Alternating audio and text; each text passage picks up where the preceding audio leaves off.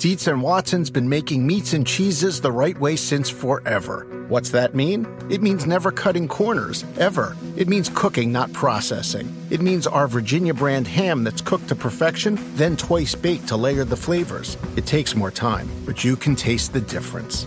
We come to work every day to do it the right way, even if it's the hard way. Because if it's not right for us, it's not right for you. Dietz and Watson, it's a family thing since 1939. Life is a highway, and on it there will be many chicken sandwiches. But there's only one McCrispy. So go ahead and hit the turn signal if you know about this juicy gem of a detour.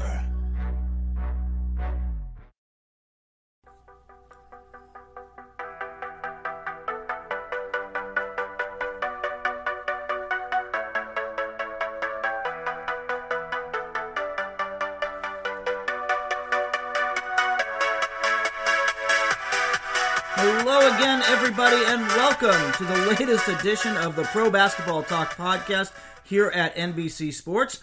I am Kurt Heelan, the managing editor of Pro Basketball Talk, with you as always, and I'm really excited about today's show because, look, we're going to take a break from the start of the season and trying to figure out why the Bulls are shooting threes well and talk about the life and times of Kobe Bryant. And we're going to do that with one of my favorite authors out there. If you haven't read Roland Lazenby's NBA books like Michael Jordan, The Life, his recap of the Lakers history, everything, one of the best, if not the best NBA authors out there. And his new book is Showboat, about Kobe Bryant. Roland, thanks for joining us.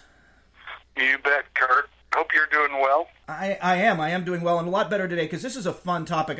Like I said, I'd much rather talk about this than like Golden State's woes or some other meaningless early season stuff.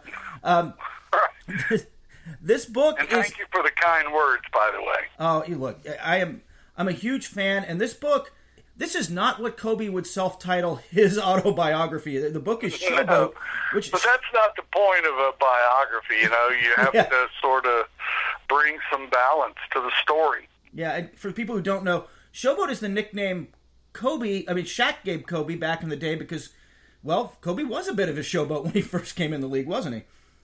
He was. He loved to dunk. He was dunking a lot in practice. It put tremendous pressure on. He was so athletic and so driven and such a kid. He still put all this pressure on the veterans when he first arrived there. But, Showboat was his father's game. This is a father-son story in a lot of ways. Joe Bryant, Jelly Bean Bryant, played in the NBA, but he came right off the Philly playgrounds, and he was a tremendous showboat player, had all kinds of skill, far beyond his years, far beyond the game of basketball in the 70s. And Kobe, of course, carried on that tradition in many ways. Yeah, you spend the first part of the book actually talking about, for people who don't know, we spent 50, 60 pages on Jelly Bean's career and travels through, people kind of remember Kobe, or Kobe fans know that he played in Europe, but he played in the NBA, like you said, had this really nice career, and then was one of those guys who from the NBA had a really nice career overseas for a while afterwards, where he was a big, a star, sometimes on second-tier teams, but a star over there. But certainly growing up that way shaped Kobe. Right, and my trip to Italy to do interviews and find people, I was really looking for that young Kobe, because he was riding on the bus to the games with his old man. He once told his old man and one of his father's teammates that he was going to be better than both of them. He played against older Italian kids and was better than they were. And, I found people who played pickup ball against him in Tuscany on the mountainside where his family lived. And they talked about how serious he was as a little dude running around with these older guys. But I also ran into some of his Italian teammates who said, it wasn't fun playing with this guy. He knew he was better than the rest of us, and kids would just get frustrated because he was trying to do it all himself. Yeah, a lot of Kobe's youth impacts let's put it this way, defining thing of Kobe's career to me, and I think you cover this brilliantly in the book, is everything almost good and bad for Kobe flows out of his just absolute unshakable confidence in himself. He just believes he is going to succeed and will himself through anything and everything. And that really does start with his relationship with his parents. Right. His father was, fell victim in his NBA career. He was a first-round draft pick, had all this talent. He was a big man who played as a guard, and that was a problem in 1975. But, he also had some confidence issues, and so he washed out of the NBA by age 27.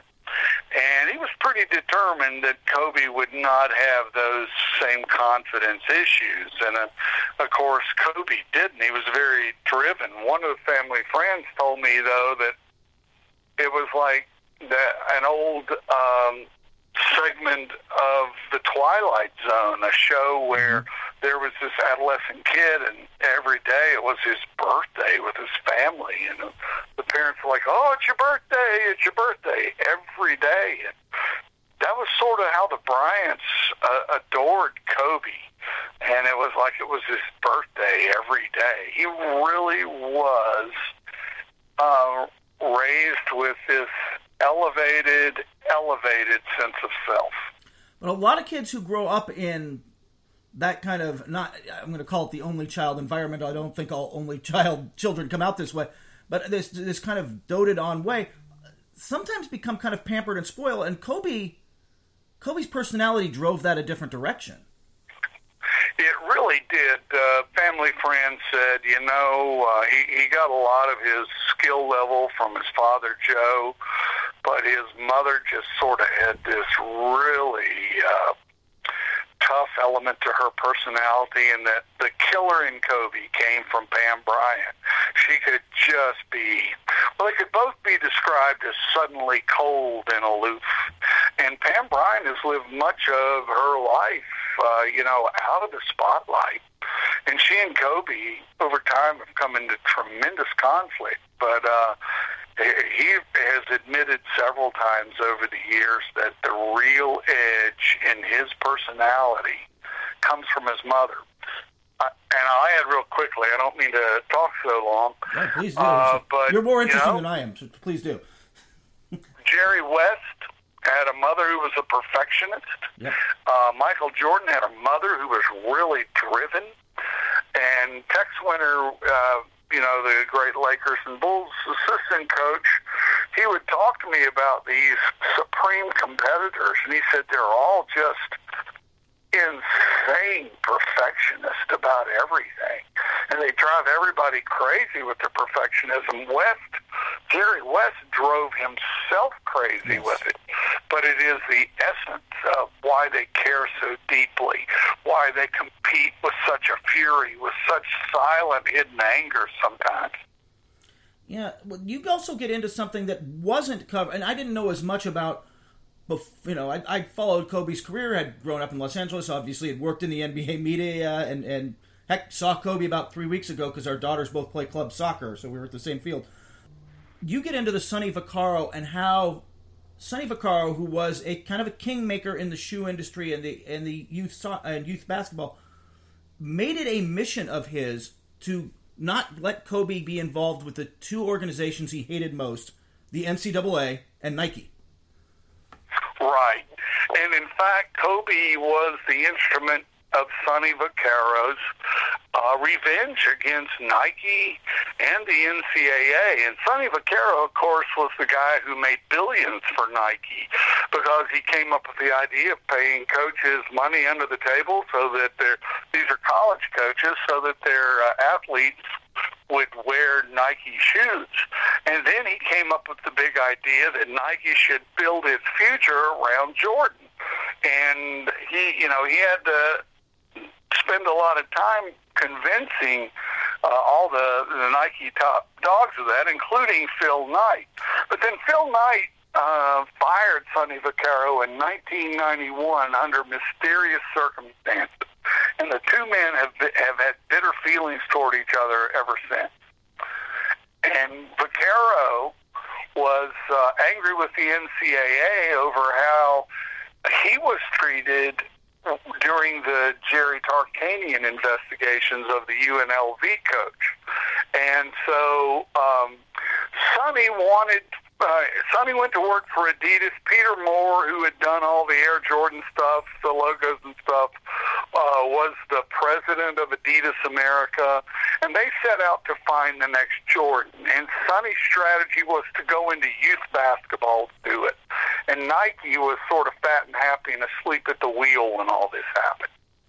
But eventually Kobe does, he obviously does not go to the NCAA, as tempted as he becomes, because of the connection he has had since day one with Coach K at Duke. But he does come around and go back to Nike. He does. It's a complicated tale, but it reveals more about Kobe. It also reveals more about why we have the basketball we have today, which is a very young league. Sonny Vaccaro believed that the supremely talented young players could go into the NBA at a young age and start earning money earlier because their careers are limited, let's face it. And so he in the early 90s, he was looking around for a kid to turn pro right out of high school. He thought Felipe Lopez might be that guy. Talking about somebody who was more highly thought of probably than Kobe coming out of high school. Right. Kobe was not known. The only reason that Vaccaro had any connection with the Bryant family is that in 1972, Jelly Bean, Kobe's father, had been the MVP of Sonny Vaccaro's, much touted camp for high school stars, a camp that allowed college coaches to come and look at all the high school talent. And so in 1994, when Kobe was a sophomore, no one thought he was anything. And Joe Bryant took Kobe to Sonny Vaccaro's camp and just showed up uninvited and went up to Sonny and said, "Hey, will you accept my coach and my son into this camp?" And Nike didn't want Kobe. There was, the Bryant family was well connected to Nike in Philadelphia. They were friends with the Nike representatives, but they didn't want Kobe in a camp. And Sonny Vaccaro agreed to let this sophomore in, and there was maybe one other sophomore in the camp. Everybody was juniors and seniors, and these were elite invitations, and by invitation only. And here comes Joe Bryant having this skinny kid come in the camp. And Kobe was there and playing, and Sonny Vaccaro was impressed. He was interested, but he really wasn't thinking anything. But right after the camp ended, Kobe went up to Sonny Vaccaro and said, "Mr. Vaccaro, thank you for letting me in this camp. I'm sorry I wasn't the best player here this year, but I assure you that next year I will be." And that gesture hit Sonny Vaccaro like a ton of bricks. He's a very instinctual guy. Yep. And he said that was the it factor he was looking for the next Jordan.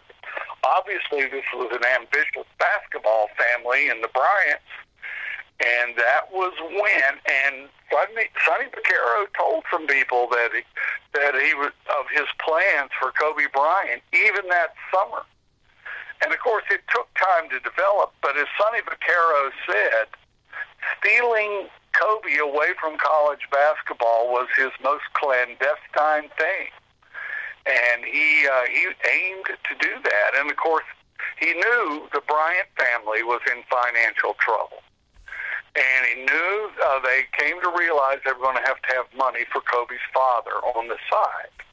And likewise, they're going to have a deal that guaranteed Kobe lots of money before he ever entered the NBA draft. They were going to have to essentially throw the money down to make Kobe that guy. And the Adidas officials in Germany, they weren't sure about it, but Sonny Vaccaro was determined that Kobe was this kid with the it factor. Roland, I'm going to take just a second because the people listening to this, they're not just Kobe fans. They're not just basketball fans. You know they're sports fans. And there's one more podcast from NBC Sports you need to check out. Mike Florio, the insider from Pro Football Talk, maybe the most connected man covering the NFL, has started a new podcast with Paul Allen, the play-by-play voice of the Vikings, called PA and Florio. It's at NBC Sports. It's on iTunes. Look, if you're an NFL fan, you've got to be checking this out. It's going to have some of the best information, some of the best interviews. These are two of the best people in the business, and they're totally connected. So check it out, and then come back to this podcast where we're going to keep talking about Kobe Bryant. Kobe obviously, doesn't go on to college, does go back into the NBA. It's not smooth early on. He struggles to get along with teammates, and that's well documented. But his struggles to get along with teammates, and you cover this brilliantly in the book, they go back to high school. Oh, yeah. His AAU coach, I was stunned that Sam Rhines, his AAU coach, had never been interviewed by anyone. And he said, we were, and this was also true on Kobe's high school team, particularly when he was younger, but Sam Rhines, the AAU coach, and they had Rip Hamilton on this team, but he said, we couldn't carry but 9 guys on the team because Kobe would not come out of the game. He would get upset and he wouldn't come out. And the only way that they could get Kobe calmed down, he wanted to keep competing and keep playing and keep getting better, and he would be working on crossover moves in AAU games, driving the coaches crazy. The only way that team could work is if they had 9 players. If they had 10 and Kobe had to come out, that wasn't going to happen. And, AAU teams are not like high school teams. These are boiled down all-stars from a variety of other schools playing on one team. And so Kobe was it showed early in his life. He was what's referred to often as the alpha male, this really talented guy who is just driven by his own destiny. It was tough stuff. And he wasn't going in high school. He's not going to the parties that his teammates are going to, like at Lower Merion. It's a very different experience from LeBron James. You're talking about a guy who arguably has spent much of his career trying to, or at least up until he left Miami, trying to kind of recreate what he had in high school, where he and his best friends ran the city and won everything, and that was such a formative experience. Kobe didn't hang out with his high school teammates. Kobe has been a very aloof person his entire life, and he was incredibly aloof with the Lakers.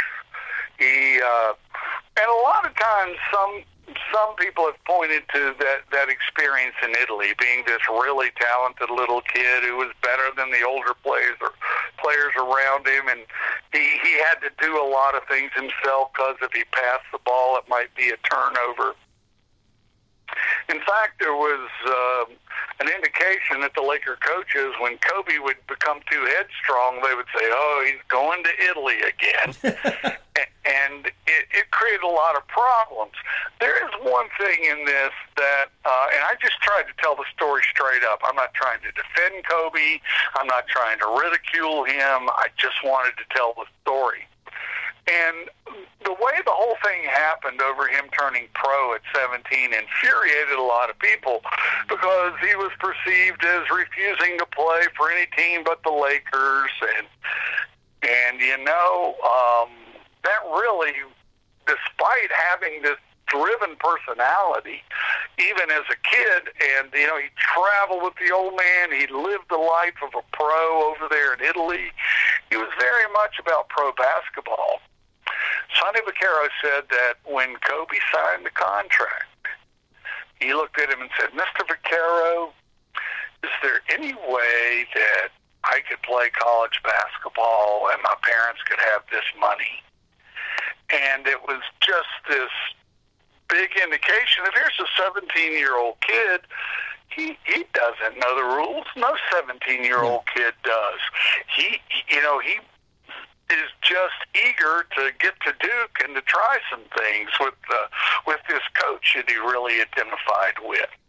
So it's, Kobe got a negative image right from the start by how he moved into the NBA. He ended up with the Lakers, but all of that was the effort of Adidas.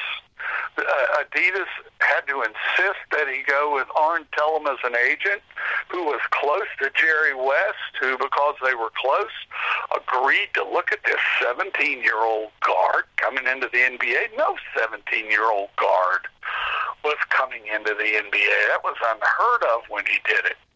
And so these things happened, but it wasn't as if Kobe or even his family was sitting there saying, well, we got to have this and we have to have that. But the whole process sure angered a lot of people.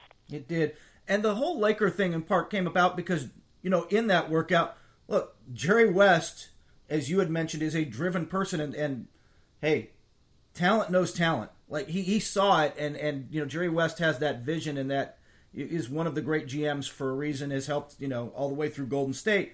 For a good reason. He gets it. And he gets the vision, and he saw a lot of himself in Kobe, in that drive, in that passion, and he realized what he could get. And the perfectionism. Yes. He saw it, and, Jerry West was the GM who could see everything. Yeah. He could see what the players could do on the floor, and he could look past, this is a 17-year-old kid, let's see his skill level. And what he saw, that was the big confirmation for Sonny Vaccaro when Jerry West came up to Vaccaro and said, cut off the workout, we don't need to see anymore. And Vaccaro, he's been around basketball forever, but he's not like a pure basketball guy. He's a marketing and promotional shoe guy and an instinctual guy, and he was just elated that the great Jerry West confirmed Vaccaro's belief in Kobe Bryant. One other interesting note to me that I didn't know much about was, and you talk about Kobe being a 13-year-old boy in 1991 when when Magic Johnson makes his HIV announcement, which to anybody who was a basketball fan at the time is just utterly shocking and kind of a devastating event. And it did shape Kobe in his, or at least, I don't want to say shape so much as reinforce his drive that he couldn't let other things interfere with basketball. Right. It was a big factor. I remember Kobe telling me this when I was sitting with him in the locker room before the slam dunk contest his rookie year. It just happened to be that time in the NBA where a freelance writer such as myself could end up sitting in a locker room for 45 minutes talking with Kobe. He was a guy who enjoyed explaining things, and he went into all of that. But that was a big deal Joe Bryant idolized Magic because Magic was the player that Joe Bryant wanted to be, a 6'9" guard who didn't have to play into the basket, who could be the point guard. And that was a real sticking point in Joe Bryant's career. But Magic Johnson was like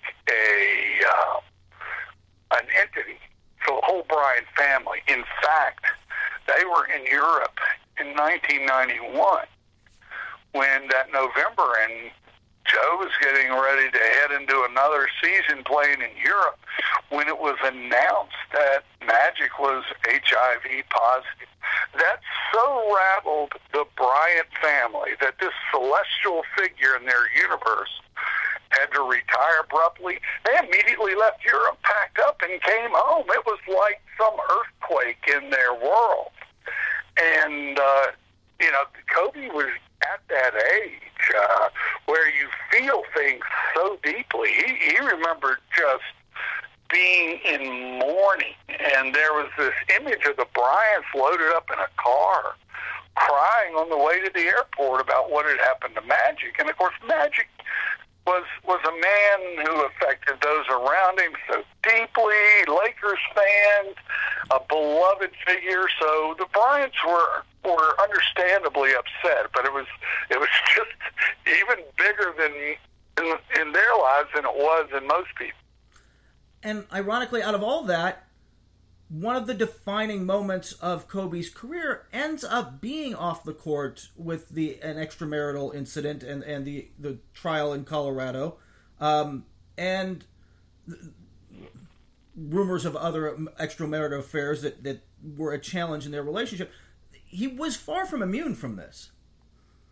As he matured, when he was there as a teenager, he was somewhat guarded, and but he was young. It was L.A. He fell in love. But Kobe, you could make the case that Kobe had been manipulated a lot by various people. And as George Mumford, the psychologist who worked with the Bulls with Michael Jordan and with Phil Jackson's Lakers teams with Kobe, and Kobe considered George Mumford a mentor, George made a point to me that manipulation often leads to alienation. It's why Phil Jackson's stars and players sometimes aren't as close to him as they were when they earlier on, because they began to sense the manipulation. But Kobe felt that throughout his life. He felt it with Adidas, it probably with his family. And as Sonny Vaccaro said, Kobe was like the Russians with the Romanovs. He got rid of everybody. He got rid of, obviously, he got rid of Shaq and Phil Jackson. He got rid of his agent, Arn Tellem. He got rid of Adidas as his shoe company, and he just began wiping out people. And then on the eve of the 2001 playoffs, he threw his entire family out of his life. He just cut off relationships, shuttered the business they worked for, cars were towed, cell phones canceled, the house sold right out from under the house behind his house that his parents lived in was sold almost overnight. And it was a brutal experience, not just for Kobe's family, but for Kobe himself. You know, he ends up in the 2001 playoffs almost catatonic afterward in that locker room stall as his Laker teammates are celebrating, you know, with DMX anthem. Up in here, the team's going crazy, and Kobe's unto himself over in the corner. He did himself in this period, and again, I apologize for talking so long. I'm just Please don't. Make a quick point. He did himself, Kurt, tremendous damage. Yeah. And, you know, he gets the team, he's in control of the team, and you recall well, the Lakers cratered. And they were terrible. They had this horrible losing streak down the end of the season. Kobe didn't get a single vote for MVP. He curses out his teammates at the end of the season, says essentially they're not fit to share the floor with him, and storms out of the locker room. His life has come apart completely. And he actually, as he ultimately rebuilds it, the image he crafts in the second part of his career as he changes numbers and everything is probably closer to his personality. He no longer wanted to be like, love me or hate me, you're going to respect me, this is who I am, was probably not only such a great Nike ad, but probably closer to who he is as a person than the image that was crafted early on.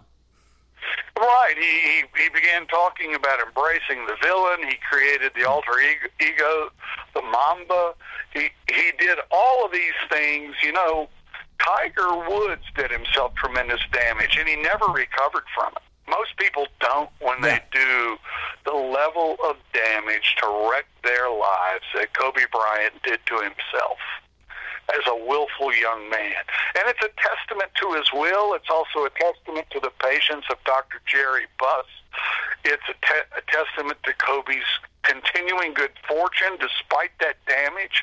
Phil Jackson agreed to return to the Lakers. And even then, Kobe was about to throw. By 2007, it looked like he was throwing Jerry Buss out of his life, the guy who had stood by him through everything. And lo and behold, here comes the trade. Yep.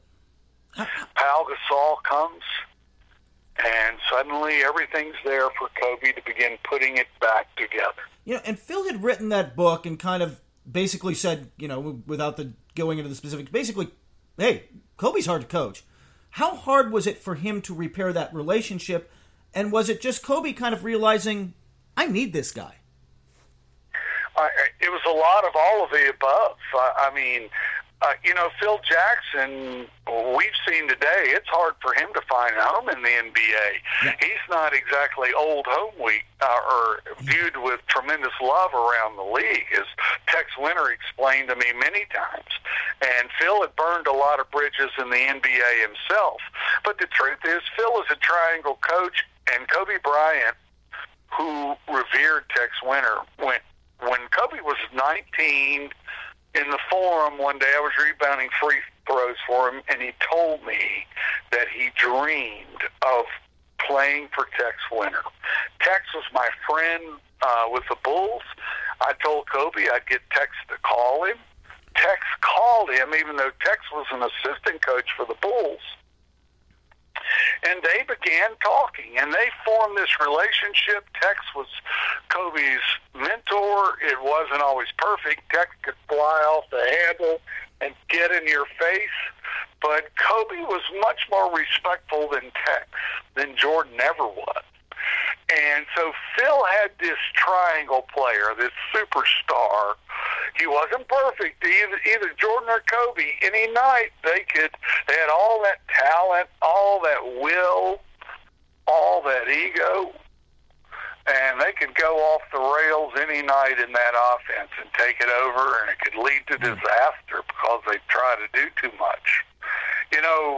George Mumford explained to me that he was brought to the Bulls to try and help Jordan gain some measure of compassion, some feeling for his teammates, and that his job in Los Angeles was much the same with Kobe, to help these aloof, demanding, supremely talented figures, supremely competitive figures, to help them to gain a measure of compassion for their teammates so that the coaches could continue to build the approach of the team game. And ultimately, a couple guys, it was hard to become the teammate Kobe respected, and certain guys, Smush Parker, never get close to it, but there were some. Obviously, Derek Fisher, who Kobe came up with and, battled as young players and one-on-ones. And Pau Gasol, on the flip side, pretty much got it the second he walked in the door. Like, Pau Gasol was a guy who, from the first moment, Kobe recognized this was the guy I needed. He could see, just everything that came in the Gasol package, how it would work in the playoffs, how Pau would be a perfect fit for the triangle, his ability to run the floor, his ability to finish, all the things that Pau Gasol can do. And you know what? It didn't hurt that Kobe was down to the end of his set of options. He was either going to, here's an irony. When I was talking with Kobe that day, I said, how do you as a young guy avoid making mistakes? And he said, you can't avoid mistakes, but the thing you've got to really try to do is to not repeat them. Well, he had done himself all this damage by repeating his mistakes and just basically chasing off everybody in his life. And finally, he came to a situation where he realized it. Finally, it dawned on him, I can't keep doing this. So he kind of welcomes Pau Gasol in. They have this second great run. Ultimately, this all kind of comes undone, and the final years of Kobe's career are, kind of injury-ridden, and frankly, I guess not really a surprise considering how hard he physically pushed himself. But it was vintage Kobe that he could, he blows the Achilles, and a bunch of us were like, well, I wonder if this is it. I wonder if he goes, I can't. And that's not how Kobe's ever going to view something. He had to come back from that. He had to play a healthy season to prove that he could do that. And, it's, in some ways, it's the least romantic, but the most impressive part of his resume. It's just the will, the drive, the insanity of it all, the refusal to bend to the laws of nature even. And he's going to do everything he can. And it was all down the stretch that spring. Mike D'Antoni was coaching him. He said, frankly, Kobe's the biggest asshole I've run into. And you hear that time and again. And Kobe said, embrace the villain. Yes, that's me. When he heard, that Steve Nash said that about him, he laughed because he knows it's true. But I remember when Jordan was killing teams, Jeff Van Gundy bought my book Blood on the Horns because he wanted to show his Knicks team that Michael Jordan was willing to piss off every single teammate if that's what it took to get the best out of them. And he did it willfully. And there is a part of this that is the paradigm for that sort of leadership. I think the game has moved on now. I don't know if we'll ever see guys like Jordan or Kobe. Maybe Russell Westbrook is the last cowboy, so to speak. We may see those guys again, but the game has changed a lot. And the powerful figure in the league has changed, obviously, to a guy who masters the perimeter game like Stephen Curry. Yeah, and I think you are getting... AAU obviously existed when Kobe played, but I think the number of camps and the number of times that these elite players generally see each other and hang out with each other and do stuff at McDonald's events and what have you. There may be an aloof guy. There may be the kind of guy who pushes buttons, but it's a little different dynamic that they came up in than what Kobe comes up in. And part of that is that they are around each other. They do form these kind of bonds earlier. And I think that the leadership style is just different because of that. It is. Kobe went to an all-star game. He had a guy, Donnie Carr, he competed against famously in Philadelphia, and they both went to this, the elite NBA camp for top high school seniors back when the NBA was just starting that business. And they were supposed to mix and be friends, and they were carrying their gear in together. And Kobe looks at Donnie Carr and says, "Don't be upset, but I'm not hanging out with you. I'm not going to be around. I'm here for one reason. I want to come out of this camp as the number one high school player in America, and I'm not taking time to talk to anybody." It's kind of crazy. And that sort of sums up the kind of approach that both Kobe and Jordan have had. The other part of it is they both had, particularly Jordan, but they both had tremendous post skills. But the post game is pretty much gone bye-bye in today's basketball in the NBA because teams and youth programs and college teams don't teach it anymore. High school coaches don't know how to do it, and it's largely disappearing from the game. And so those kinds of guys who are versatile, who have the ability to get down in the post like Michael and Kobe, who are great post weapons, that's not how teams play. That's why the triangle was so powerful. It could isolate, it could find ways to make it hard to double team guys like Michael and Kobe, and they could go to work in that mid-range post area and just cut you up.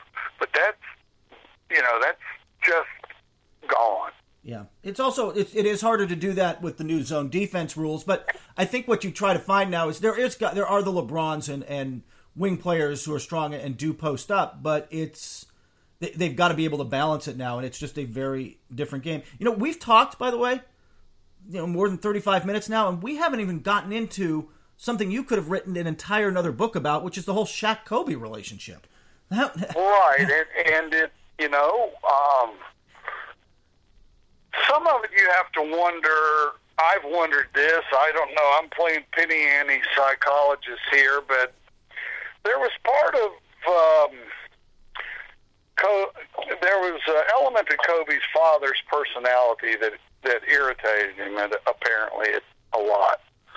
and that is that Joe Bryant, who was said to have thrown away his NBA career, was considered pretty much a goofball.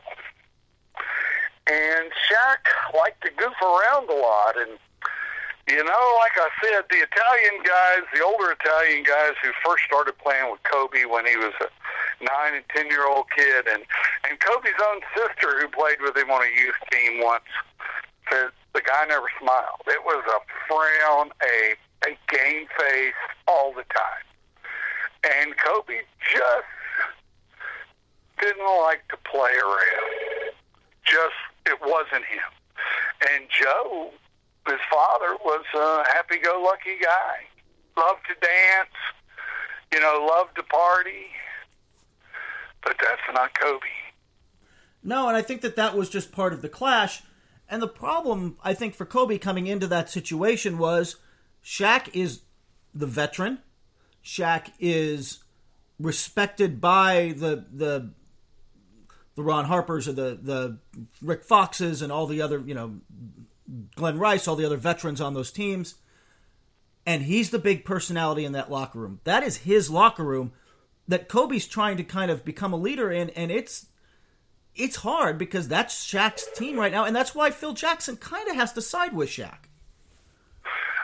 He did. Phil Jackson knew that Shaq had the locker room. He was very crafty about that. Kobe was a young guy. Phil, you know, doesn't like rookies anyway. He doesn't like young players. He is a guy who believes in the veteran order of the NBA. And it's like Rick Fox said, you know, you've been climbing the ladder of the NBA, you're a veteran, and here comes this kid right out of high school, and he's so talented, and he plays so hard, and he puts all this pressure on people, and he's going to jump up that ladder ahead of you. He's jumping rungs at a time. And Kobe violated the natural order of an NBA team at the time. And, of course, Phil Jackson's approach is very much about establishing a team hierarchy and then building from that. Because everybody on that team, Phil had perceived over the years, needs to know where they are. They may not like it, but what they'll handle is you telling them directly where they are in the hierarchy. And Kobe was having none of the hierarchy. He was the greatest player of all time. And he was headed there. I remember him telling me in his frustration, he said, I just want to be the man. I just want to be the guy in the league, and I'm going to get there. I don't know how I'm going to get there, but I'm going to get there.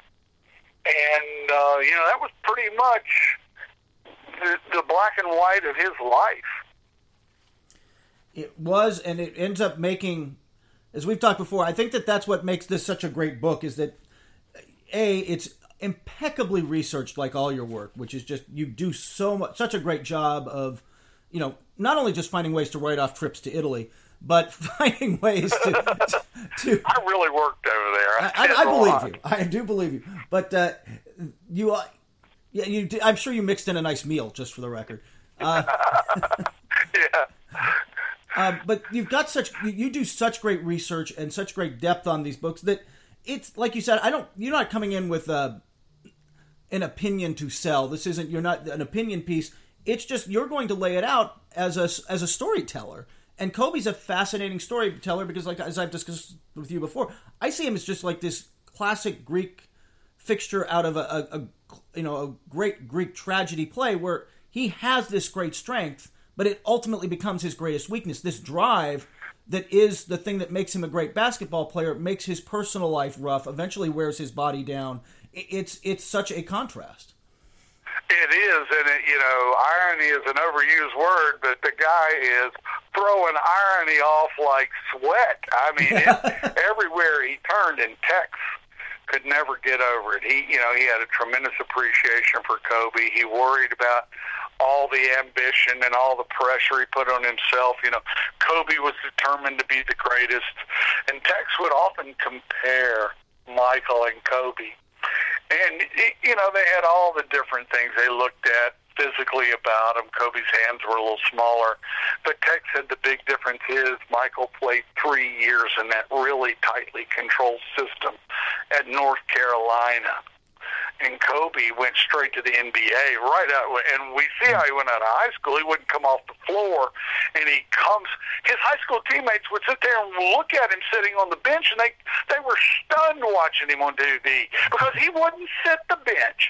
He would not come out of games, and the coaches just learned, as his high school coach said, the job was really managing the personality.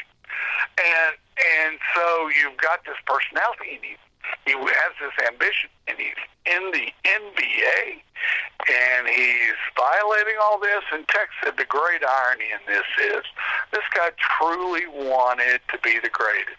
He was willing to do that. And his chance to do that may have been lost when he decided not to go to college for a while and get more experience in the team game. It's a fascinating thing, and the idea, even Kobe himself thought about going to college. He would go over to UCLA and sit and watch the kids change classes and think about what he was missing. And I think everyone said Kobe was ready, Kobe wanted this. Well, that's true, but on the other hand, he just wishes his parents had enough money so that he didn't have to do it too. I think that's part of his heart on this issue. I think that's really true, and I think Kobe is a very, very smart person. Like, this isn't... There are plenty of basketball players in the NBA who probably shouldn't have gone to college. Right, in another world, they don't get into college in the same way, or they would have had to work a lot harder. Kobe's grades, Kobe's intelligence, Kobe was a college-ready person who chose a different path, but I think there's a lot of the... not just the social stuff, but I think the intellectual stimulation and the growth of a person that would have been interesting to see what path Kobe takes if he does that for a couple years. But we'll never quite know. It's true. We'll never know. More importantly, Kobe Bryant will never know what would have happened if he had gone to college for a couple of years. It was the whole thing that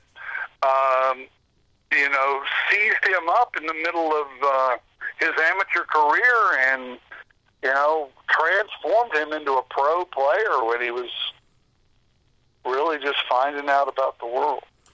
You know what? The bottom line, people, is you need to just go buy Showboat. It's everywhere. Now, you obviously can order it on Amazon, or better yet, go to Powell's, go to the great independent bookstore online out of Portland. They've got it. Or just go to your local bookstore. You're doing the tour. You're doing a lot of local books. I know out here in LA you're doing Book Soup. I imagine you're doing a lot of the independent bookstores when you can around the country. I'm sitting in one now as we speak. The independent bookstores of this nation are so great, and they've battled back and they've come back, and I love it. My wife and I, who are book club members and avid readers, spend as much as we can in those shops and try not to. Nothing against the fine folks at Amazon who provide a service, but. Right. It's so great to be in those. Roland, thank you for doing this. And by the way, folks, Kurt, let me just say, you got it. You're wonderful. I really appreciate you taking the time to do this. Oh, no problem. It's called Showboat by Roland Lazenby, The Life of Kobe Bryant. And by the way, the Michael Jordan The Life was fantastic and amazing. The two books of yours that and by the way, Blood on the Horns was great about the Michael Jordan Bulls era. But the Jerry West biography was brilliant. If you ever get the chance to go find The Life and Legend of a Basketball Icon. And if you're a Lakers fan and you haven't read Roland Lazenby's The Show, you're doing it wrong. It is one of the great just catalogs of, for lack of a better way of phrasing it, of just Laker history and Laker lore. You have to go get it. Roland, thank you for doing this. I look forward to your next work and talking to you again soon, my friend. Thanks, Kurt.